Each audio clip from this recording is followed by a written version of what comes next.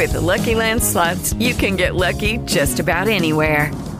This is your captain speaking. We've got clear runway and the weather's fine, but we're just going to circle up here a while and get lucky. No, nothing like that. It's just these cash prizes add up quick. So I suggest you sit back, keep your tray table upright, and start getting lucky.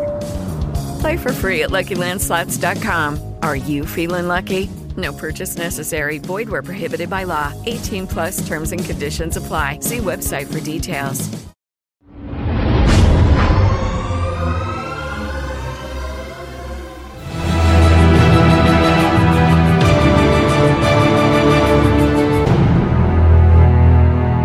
Hello everybody, this is the Christian Contrarian. I'm Gary Wayne, author of The Genesis 6 Conspiracy. This is episode 14. And the subject of today's show is continuing with Satan and the hierarchy of the gods. In previous shows, we talked about many of the players, and including Satan, and we're going to continue in that conversation today so that people can better understand not only the players but the organizational structure, so we can better understand where we came from, what happened in prehistory, what happened in history, what's going on in today's world, and how all of this affects the end time, and so that we can further understand what is going to take place in the end time, because so much of the language and the allegory and prophecy is rooted in history and in prehistory. And in previous shows, we talked about Satan as being the god or the prince of this world, and that's recorded in John 12 and 14 and John 16, 2 Corinthians as well. And the word prince goes back to the word archo, which is the base word for archangel in archaeology, and archon, and arches, and archives, and so many words that are rooted in prehistory that all have important meanings that most people overlook. And in this case, we're looking at archo as part of archangel, which, as we learned in previous shows, Satan was not only an archangel, but a seraphim, a cherubim, and the high priest, and also the god of this world that we talked about. And we also learned that in Revelation 12, that Satan is called the devil and a serpent and a dragon, with the dragon being the image of a seraphim angel, which is a fiery serpent-faced angel, and a dragon is a seraphim angel with wings, so a heavenly dragon, so to speak. And he's also called the devil. And these terms that are used in Revelation 12 that provide so much information and meaning to us are important to examine as we roll forward on the hierarchy of the gods today. And so in Revelation 12, we understand that Satan is the leader of the angels. I mean, it's implied throughout the Bible, but clearly when there's the war in heaven, he becomes or is presented to us as the leader who's leading this rebellion, as he did in prehistory. So as before, we're going to have another rebellion in the end time. And we're also told that devil, as we take that back to Greek, is diablos. And part of that meaning of diablos for Satan is that he's also the prince of demons. So the bodiless spirits of the giants that we've talked about in previous shows, he's also the leader of that. So he's the leader of the angels, the rebellious angels, and the demons. And obviously, by extension, as we talk about this, the hybrids and the Nephilim and the Rephaim after the flood, and all those who carry water and work in their organizations and believe in worship in Satan. So we're going to continue to talk about this, but now we're going to talk about it in a little bit different manner. And I want to introduce Ephesians 6, which again we've talked about, but what's important there, it says we fight not against flesh and blood, but against spiritual wickedness in high places. And this is about that hierarchy, and that it's about these spirit beings, whether or not they be demons and or angels as they are in the spirit realm. And of course the demons are bodiless spirits that aren't allowed into heaven, but they're still on the earth. And So when we understand that this is a spiritual war that's led by the rebellious angels from the spirit beings in heaven, who also have as at the bottom of the hierarchy of that angelic realm, of that immortal spirit realm of rebellion, are the demons. And so this is important to understand, because in Ephesians 6 we're provided with the terms like principalities and powers and rulers, and in 1 Peter 3:22 we get authorities.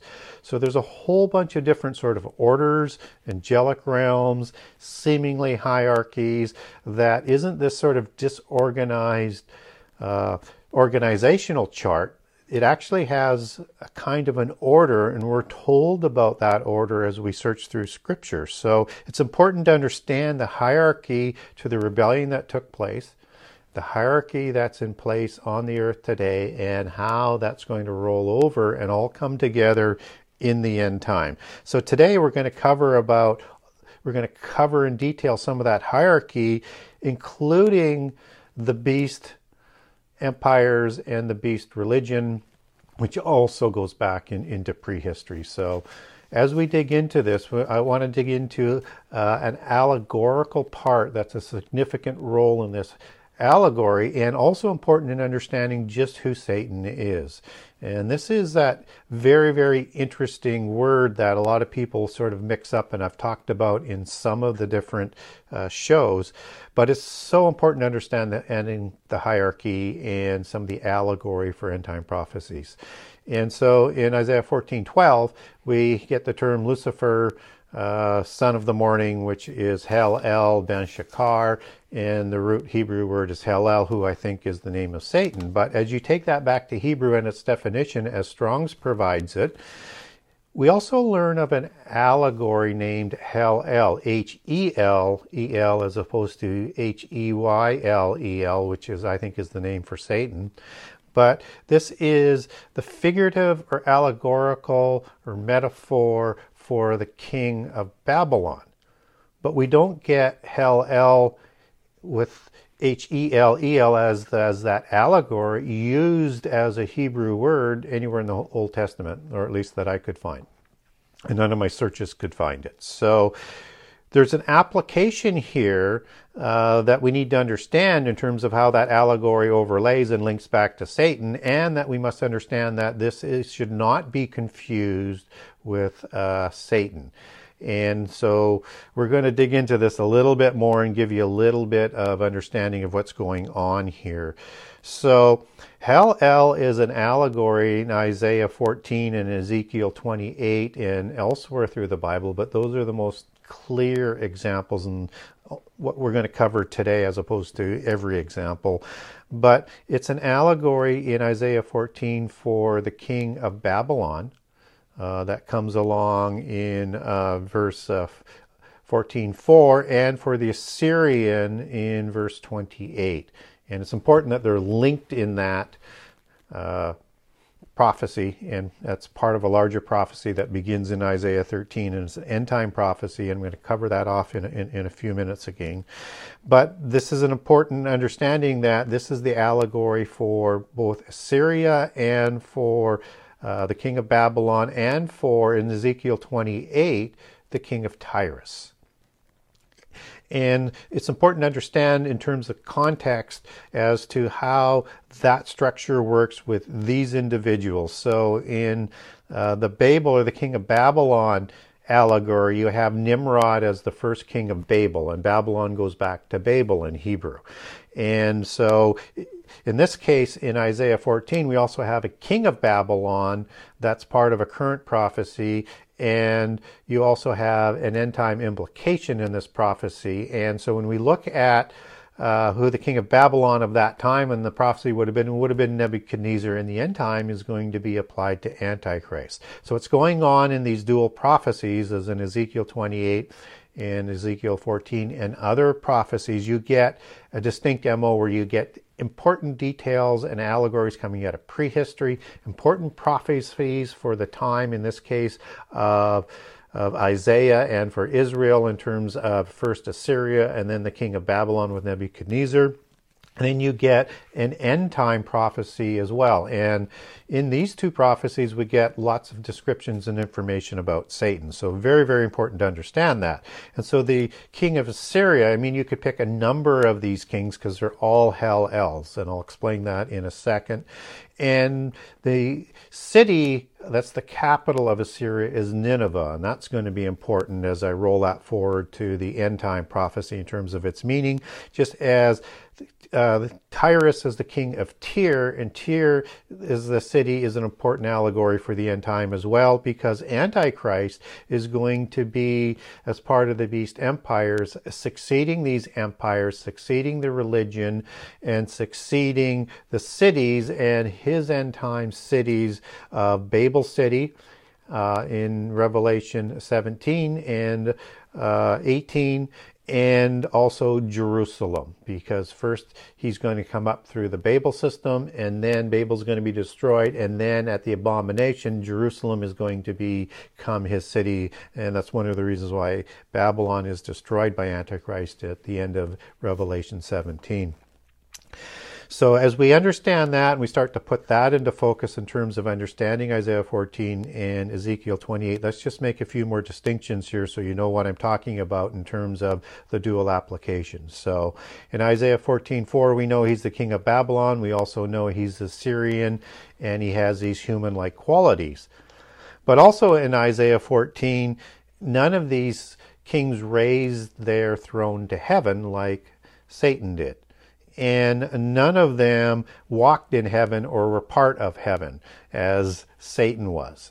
There were wannabes or Antichrist figures, hell elves, but they weren't in heaven, and they did not fall from heaven as Satan did, just as in Ezekiel 28, Satan will also fall, and just as in Luke 10:18, you have Jesus connecting Satan to the one who falls, to Isaiah 14, to Ezekiel 28, and other passages as the one who was expelled and fell from heaven. And doing down the same sort of platform here in Ezekiel 28, we have the king of Tyrus who says, I am God, I want to raise my throne to heaven, but he is still a man. And that's so important because, again, it's showing those Antichrist-like tendencies, but as in Isaiah 14, this is for the current king of Tyrus, and then an overlay again for the end time prophecy in that dual application with important information coming out of prehistory. And in this case, we learn that Satan is the one who walked in heaven, and King Tyrus never walked in heaven and never walked in Eden.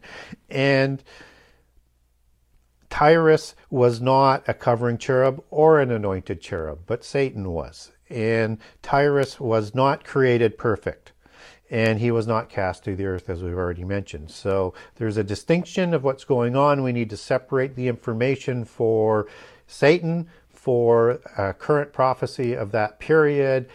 And in this case, the Ezekiel 28 is going to be around the king of Babylon period for the prophecy, which, again, why we have Babylon and Assyria in the Isaiah prophecy, which happens a few hundred years before. And all of this sort of comes together in the understanding of what happens in the end time with Antichrist. And in Daniel 7:25, Antichrist, with the full authority and power of Satan, is going to try and raise his throne into heaven, to be raised up like God, just as Tyrus is talking about, and just as what is talking about in Isaiah 14. They're going to fail. He's going to actually overcome some of the starry hosts, some of the angels loyal to God, as it's recorded in Daniel 7. But he's not going to succeed, as we learn in Revelation. And this is going to happen at the midpoint of the last 7 years. After the fall at the time of the fall and the casting out again of all of the angels in Revelation 12. And if you look at the date where Judah is going to run for safety, be protected by God, that's about 3.5 years, just as the reign of Antichrist in Revelation 13 is 3.5 years, and where he gets the authority from the dragon or Satan to rule. And what is going on here is Antichrist is taking on control over the end time world religion, which is part of that 7 empire organizational structure that we talked about, that are the metallic and the beast kingdoms, just as it's described as a 7-headed hydra dragon monster in Revelations. And this is the one that Antichrist is going to work amongst, along with Babylon, the religion, the universal religion that sponsors the world government that brings about the 7th revived empire and revived empire of Rome. And he's going to actually Antichrist will actually become the 8th empire and king once the 10 kings hand power over to him, again as described in Revelation 17 at the time of the destruction of Babylon. And so as we lay all of this over, is that these beast empires are all led by Hel-El or Antichrist type figures, and Antichrist is another Hel-El figure as described in Daniel 7 and in Revelations. And Babylon City, where the universal religion that will rule from, that Antichrist rises up through and is sponsored by to negotiate the covenant of the last 7 years, is as recorded in Daniel 9:27, is important to understand what is going on here in terms of Babylon and the sponsorship of the universal religion for Antichrist. So they're going to promote him up and make him famous through this treaty, and understand that Babylon City has several allegories in it. Like it is called in Revelations, a city of commerce. That's the allegory coming out of Tyre as a ship trading, commerce, worldwide commerce city.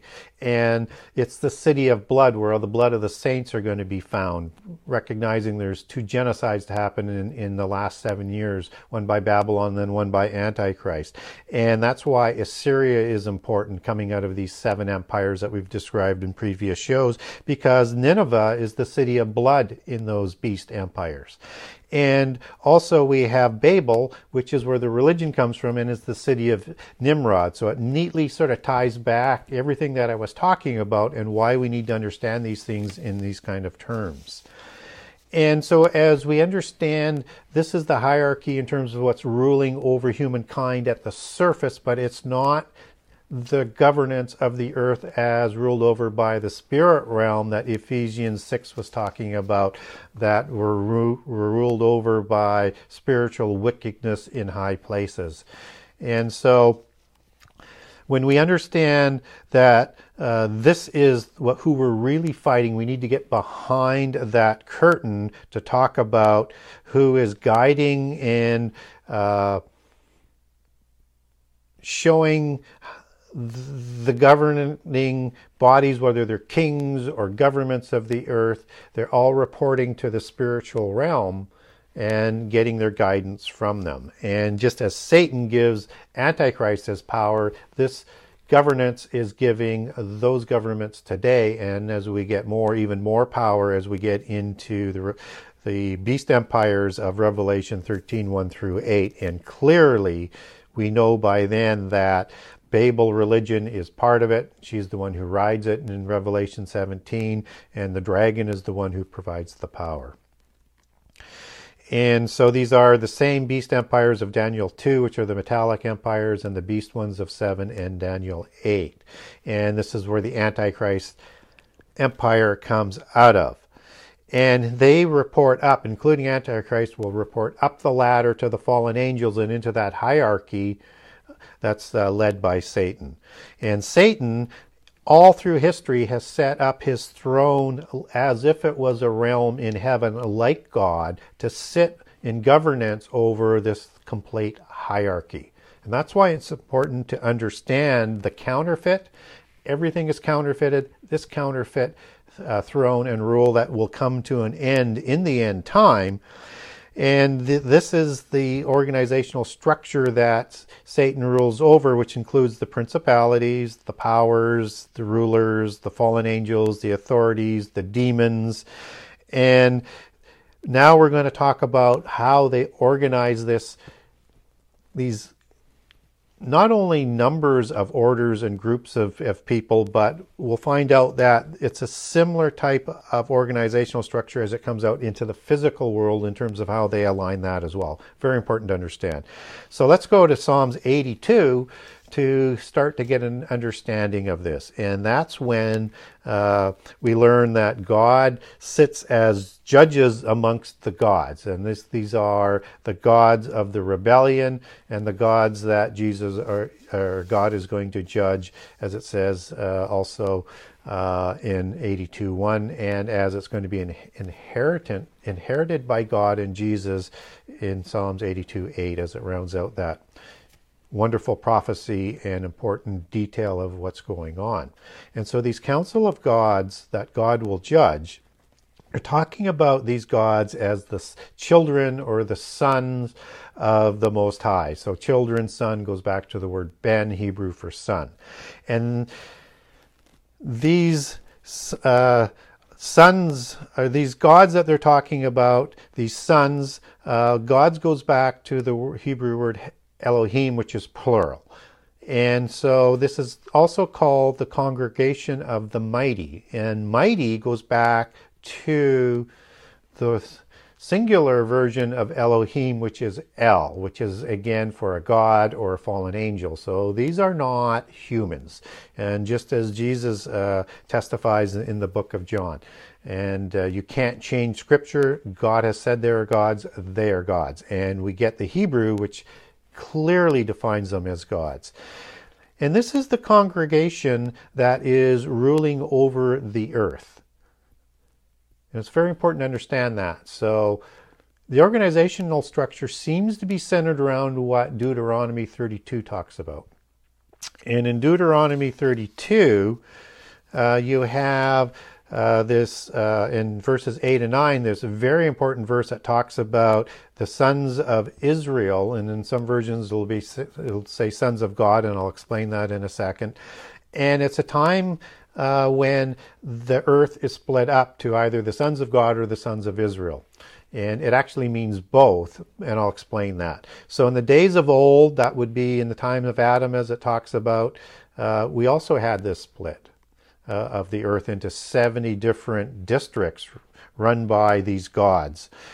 And many of them probably were put into the abyss. So you're going to need 70 again that are going to be ruling after the flood. And the number 70 comes from the number of sons born to Jacob and Israel in Exodus 1:5. We get the number 70. And also at Babel, we get the nations descending from Noah as equaling 70 again. So you get consistency of the number, and by extension, then we would understand that the 70 would apply in the days of Adam and to the sons of Adam at that time, and that those nations would have been divided with the same number. Because they're divided by the number of the sons of Israel born in Egypt to Jacob, who changes his name to Israel. And so in Genesis 10, we get 26 sons of Shem, 14 for Japheth, and 40 for Ham. And again, that's where the number 70 comes from. And so when we look at what is going on here, then we learn that these sons of Israel, as it's recorded in the King James Bible, in verse 32:9, Israel or Jacob, because they're the one and the same, are called the lot of God's inheritance. And this is important because what it's talking about in Deuteronomy 32 is that not only is this about prehistory, before the flood, not only about after the flood, but also about the future inheritance for Israel, who will inherit these 70 governing nations, because they are the one who will receive God's inheritance. And as Psalms 82:8 says, God will inherit the earth in the end time. Okay, and then it's bequeathed to Israel according to the numbers. And this is not a misprint. I know Israel wasn't before the flood, and it wasn't created at the time of Babel. It's actually created later, and Jacob takes the name of Israel later. But the word is actually correct in a double entendre, and it's important to understand this. So Sons of Israel goes back to the word Yisrael, and it's a compound word, starts with a Y, Y-I-S-R-A-E-L. It's a compound of the word Sarah and El for God. And Sarah means powerful, ruling God. So you powerful and ruling, and combined with El as God. So they are the sons of the powerful, ruling God. And that makes sense because when we're talking about the council of gods, these are the children of God, and they are the sons of God that are described in Genesis 6, the same ones who rebelled. And again, they were probably replaced after the flood with all those ones who would have been put into the abyss, but there were other, obviously, angels that rebelled than just the 200 that Enoch talks about. And they would have been replaced with other fallen angel rebellious gods after the flood as that number of 70. And this is the same term used in Job 1 and 2 for the sons of God when Satan reports to God. And I wonder sometimes whether or not they're talking about the rebellious angels, but it's a generic term for all angels, whether or not they rebelled or not. So you could take that both ways. And again, the same language that's used in Psalm 82. So very, very important to understand that Jacob has his name changed by God to Israel. And this phrase as the sons of Israel in Deuteronomy 32, 8, and 9 is used in that sort of dual application, or it goes back where we have information about prehistory. It has application for the time that's going on when Israel exists, and it has that prophetic end time application as well. So very, very important. The sons of God and Israel using that application is 100% exact, and you just have to understand and dig a little deeper to get the true point of the meaning as to what's going on, and then linking in other important passages in the Bible so that everything makes sense and you see the consistency in the application. So you have these 70 nations that are ruled by the gods. That's the council of the gods. And one should expect, in terms of how they do things, and I'll explain this in a second, that these 70 nations would be subdivided into several different sort of groups and sections and smaller areas, just kind of how we see government. You know, you have countries and you have states or provinces, and then you have counties or districts or rural municipalities, you have cities, you have townships. Again, that kind of splitting up of the world down as it works up to this hierarchy, to the council of gods, and to Satan at the top of those council of gods. And the kings also report up, and the governments and the leaders of the governments report up in this. So one should expect that our governments past and present, and kings past and present and future, are going to be all followers of Lucifer, or Satan. They like to call him Lucifer, but they're all part of this organizational structure that we're fighting against, and are the physical part of that representation on earth. But the true puppet masters are behind the curtain, pulling the strings as to what goes on earth, as we covered in episode 13.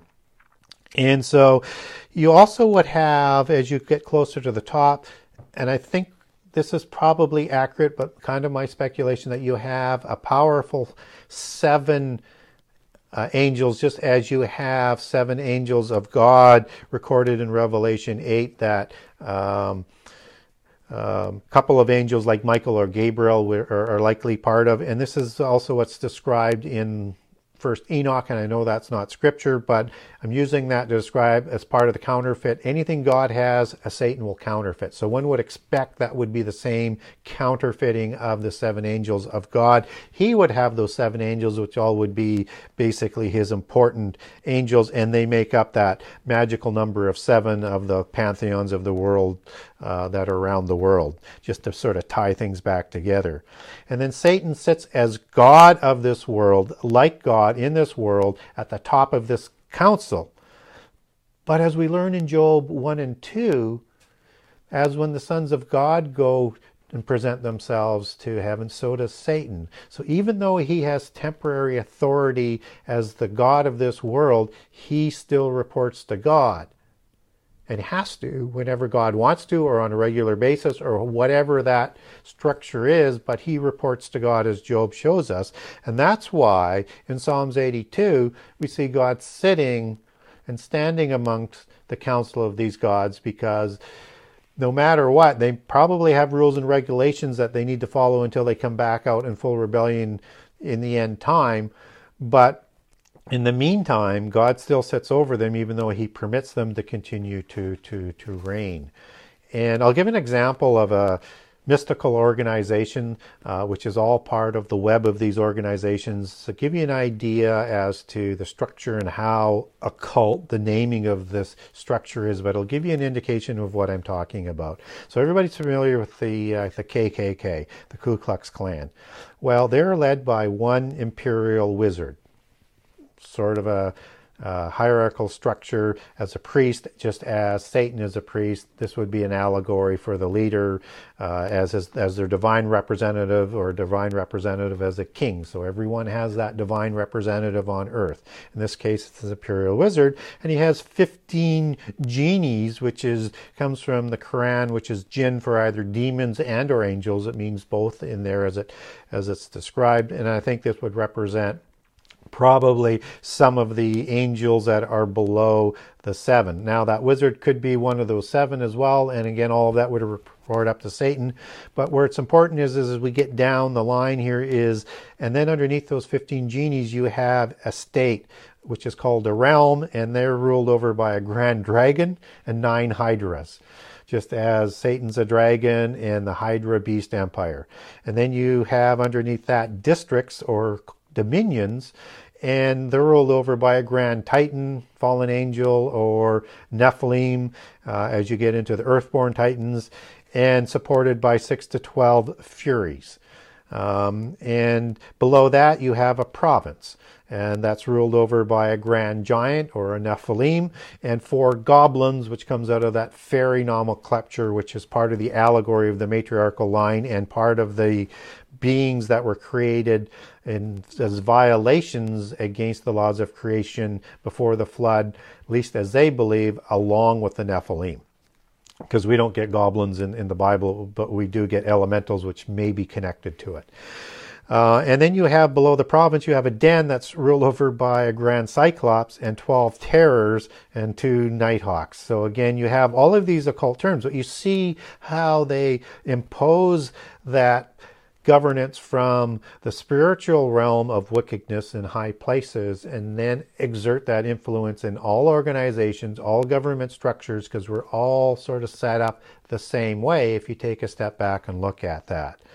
So this ends the show that I'm going to talk about today in terms of that organizational structure that they have. And as we move forward, we're going to start connecting in a series of shows this organizational structure of players and how it worked in prehistory, how it worked after the flood, how it works now, and how it's going to work in the end time. So we're going to start bringing these things together in a series of 4 that I think you're going to find very interesting. So thank you for joining me today, and hope you enjoyed this episode of The Christian Contrarian. I'm Gary Wayne saying goodbye till next time. Thank you.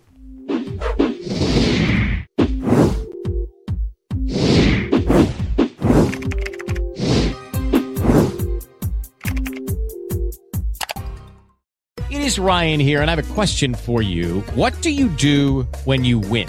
Like, are you a fist pumper, a woohooer, a hand clapper, a high fiver? I kind of like the high five, but if you want to hone in on those winning moves, check out Chumba Casino. At ChumbaCasino.com, choose from hundreds of social casino-style games for your chance to redeem serious cash prizes. There are new game releases weekly, plus free daily bonuses. So don't wait. Start having the most fun ever at ChumbaCasino.com. No purchase necessary. VGW Group. Void where prohibited by law. See terms and conditions. 18+.